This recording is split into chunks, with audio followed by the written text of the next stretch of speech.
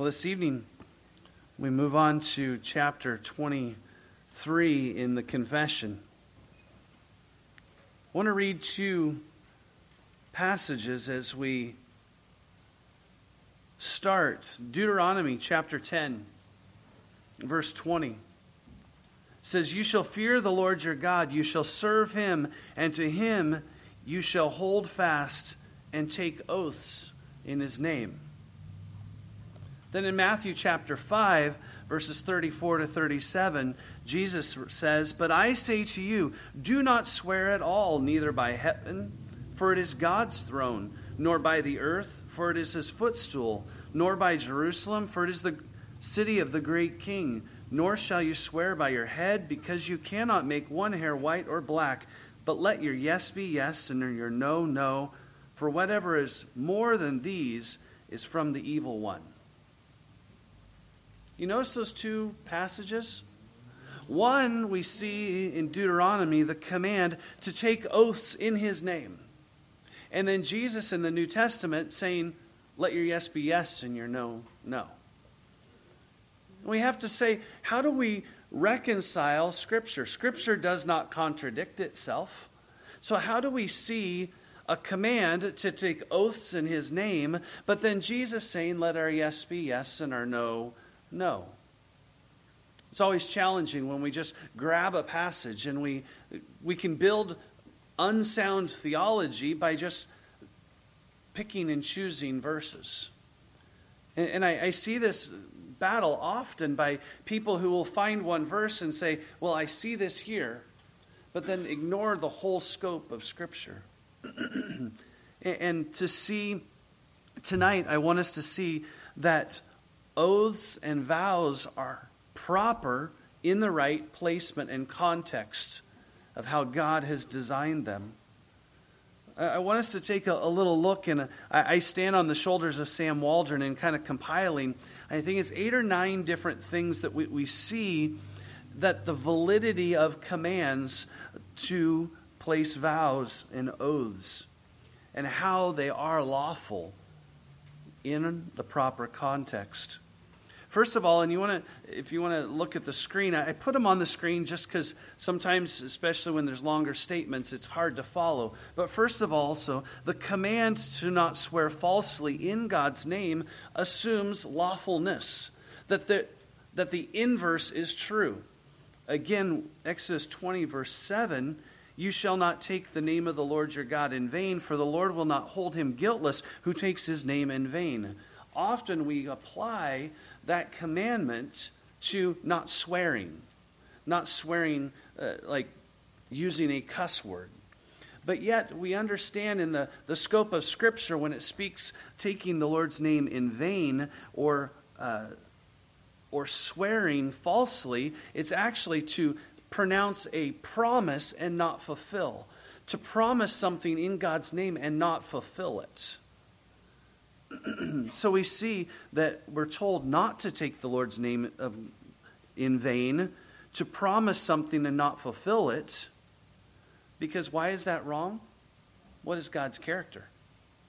Sin is what God is not, and God is truth.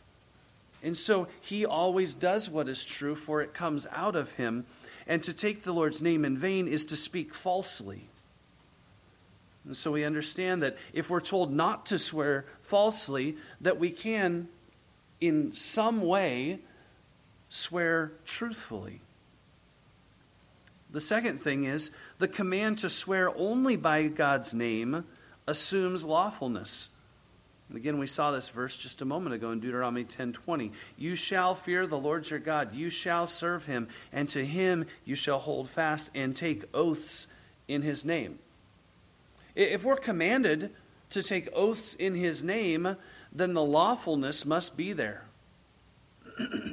Thirdly, the example of God himself taking an oath indicates lawfulness. We see this in Hebrews chapter 6. "For when God made a promise to Abraham, because he could swear by no one greater, he swore by himself, saying, 'Surely blessing I will bless you, and multiplying I will multiply you.' And so, after he had patiently endured, he obtained the promise. For men indeed swear by the greater, and an oath for confirmation is from them an end of all dispute. So we see the writer of Hebrews speaking of how God with Abraham swore upon himself. So if God has done it, we see that it's commanded, it must be lawful. We see the example of Old Testament saints, and therefore it indicates the lawfulness. Abraham himself in Genesis chapter 24, verse 3, "And I will make you swear by the Lord, the God of heaven and the God of the earth, and you will not take a wife for my son from the daughters of the Canaanites among whom I dwell." We see the example of Jacob, Joseph, Elijah, and Nehemiah, all swearing an oath. So to then say if this is not lawful, we're contradicting Scripture. The law of Moses in Exodus chapter 22, verse 11, says, "Then an oath of the Lord shall be between them both, that he has not put his hand into his neighbor's goods, and the owner of it shall accept that, and he shall not make it good." There's that command in the law of Moses that an oath of the Lord shall be taken place. The prophets' predictions indicated their lawfulness, speaking of the oaths and when the nation Israel would disobey those oaths and the consequences. But Isaiah 65:16, "So that he who blesses himself in the earth shall bless himself in the God of truth, and he who swears in the earth shall swear by the God of truth, because the former troubles are forgotten and because they are hidden from my eyes." Christ himself standing on trial, we see his example not contradicting, but allowing himself to be put under oath. In Matthew chapter 26, verses 62 to 64, "And the high priest arose and said to him, 'Do you answer nothing? What is it these men testify against you?' But Jesus kept silent. And the high priest answered and said to him, 'I put you under oath by the living God. Tell us if you are the Christ, the Son of God.' And Jesus said to him, 'It is as you said.'" He did not say, "No, the Son of Man is not to be put under oath." Instead, he acknowledged and went with that command, that he was being put under oath. And lastly, we see Paul's example shows that oaths are lawful. In Romans 1:9, he says, "For God is my witness, the putting himself under oath, whom I serve with my spirit in the gospel of his Son, that without ceasing I make mention of you always in my prayers." So how do we reconcile these things? If Jesus has said, "Let your yes be yes and your no, no," it's important to see the context of what Jesus was speaking on there in Matthew chapter 5. He is contrasting the Pharisaical additions to the law that they had taken, and then they had tried to add all these superfluous things. And so they were not swearing by God's name. They were trying to swear by God's throne, by heaven, by Jerusalem, by all of these other things to make their promises sound greater. "Oh, you set your vows on this. We set our vows on this." That's what Jesus is contradicting. That we're not to be swearing upon anything else except God himself in his name. And so we see that that vows and oaths are lawful. Anyway, before I move into the actual confession, it's good to ask ourselves, what is the difference? What's the definition of a vow and an oath? Because in the confession and throughout Scripture, they're kind of used interchangeably. That how we enter into them and how the attitudes which we enter them and the judgment we bring upon ourselves in not following those are equal. The difference is this: a vow is a promise to the Lord. It's a commitment. We see the Nazirite vow, the not trimming of the beard, to refrain from eating certain things and drinking of the fruit of the vine. It was a vow. It was a vow directly between man and God. An oath is slightly different. It's a promise, notice the wording on the screen, before the Lord, but to man. One could even say that marriage is an oath. Because in the presence of God, we are making this commitment. And so that's the difference. A vow is directly between us and God. An oath is between man before God. It's a confirmation of the word that is being proclaimed, a promise that will guarantee that which is happening. I lay all that foundation because the confession summarizes Scripture very clearly.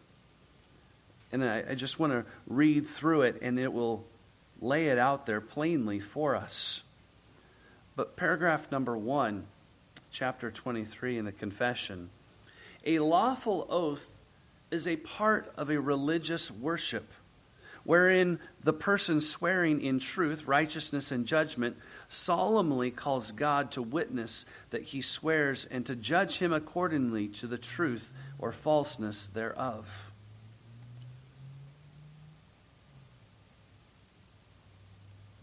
When we take an oath, how often are we thinking of that? If you've ever had to, I remember as a teenager, I did a ride-along with a police officer who was in our church, and I witnessed a woman running the red light. And she wanted to argue it. And so I had to go to court and be a witness. And what happens before you become a witness? You have to swear an oath. Do you testify that the things that you say are truth, the holy truth, and nothing but the truth, so help you God? I don't know if they still say the last line. But you're putting yourself under oath. But notice that last line, so help you God, because the oath is between you and the judge to speak truth, but it is before God. And thus, because it is before God, it's a religious worship. It's an act of bringing the Lord into this situation. Paragraph 2. The name of God only is that by which men ought to swear. This is where the differentiation, where Jesus is saying, let your yes be yes and your no, no. Our emphasis needs to be there, but there are times for oaths. Continue. And therein is to be used with all holy fear and reverence. Therefore, to swear vainly or rashly by that glorious and dreadful name, or to swear at all by any other thing is sinful and to be abhorred. How many as a little kid, do you pinky swear? Do you swear on your mama? Like, all those little things that we would add. This is what we're talking about, how we're not to swear on those things. We're to swear upon the name of God only. Yet, as a matter of weight and moment for confirmation of truth and ending all strife, an oath is warranted by the word of God. So a lawful oath being imposed by lawful authority in such matters ought to be taken. Number 3, or paragraph 3. Whosoever takes an oath warranted by the word of God ought duly to consider the weightiness of so solemn an act, and therein to avouch nothing but what he knows to be truth. For that by rash, false, and vain oaths the Lord is provoked, and for them this land mourns. That last line, for them this land mourns, you see in the prophet, I believe it's Isaiah, proclaiming judgment upon the nation and upon the land because they broke the vow. They broke the oath. Paragraph 4, an oath is to be taken in the plain and common sense of the words without equivocation or mental reservation. That's a statement that's picking apart the words of the Pharisees, who sometimes would even try to say oaths in such a way that they could wiggle themselves out. Kind of like, well, I had my fingers crossed behind my back. I said this, but I meant this. But we're to take them in the clear sense of the words. Paragraph 5, a vow which is not to be made to any creature, but to God alone, is to be made and performed with all religious care and faithfulness. But popish monastical vows of perpetual single life, professed poverty, and regular obedience are so far from being degrees of higher perfection that they are superstitious and sinful snares in which no Christian may entangle himself. We'll see, as we saw here, and in the next chapter, that there were some clear lines drawn between the Catholic Church and the Protestant Church through the confessions, to say that these vows of singleness, the vows of celibacy, of the vows of not speaking, are, as what it says, superstitious and sinful snares. Again, it's interesting, the Westminster Confession of Faith, I think, has 7 or 8 paragraphs for this chapter. Some of the things that they talk about are we should never enter into an oath that would cause us to sin. But yet we see that with the weightiness of them, we understand that to be an implication. But we are never in sin if we're not willing to take an oath. That's something our Baptist brothers and sisters had an issue with our Presbyterian brothers. When they were writing this, they left that line out because the Westminster Confession of Faith states if you're told to take an oath and you're not willing to, you are in sin. But yet, in our own conscience, there may be something that we say, I understand the weightiness of this, and I don't want to enter into this oath. And we're not in sin to not do that. That no one can force us into an oath, but it is something we willfully come under. But when we do, again, as we saw in those paragraphs, we're to come with a weightiness, to understand the gravity of when we are giving an oath to another person or a vow to God, it's a serious matter. It's not something we should do flippantly. Understanding, because breaking that oath and vow is taking the Lord's name in vain. We are contradicting his character. And we are to be people that when we say yes, it's yes. When we say no, that it's no. Because God is truth and we are his followers, we are to be people of truth. So we took kind of a chapter that we kind of say, how does this all fit? And I hope we brought a little bit of clarity in understanding the biblical reasons for those. Let's pray. Lord, thank you for the fact that you are true. And Lord, how you have called us, Lord, as we walk in your statutes, to be people of truth. And Lord, there are times when it is fitting to enter into a solemn oath.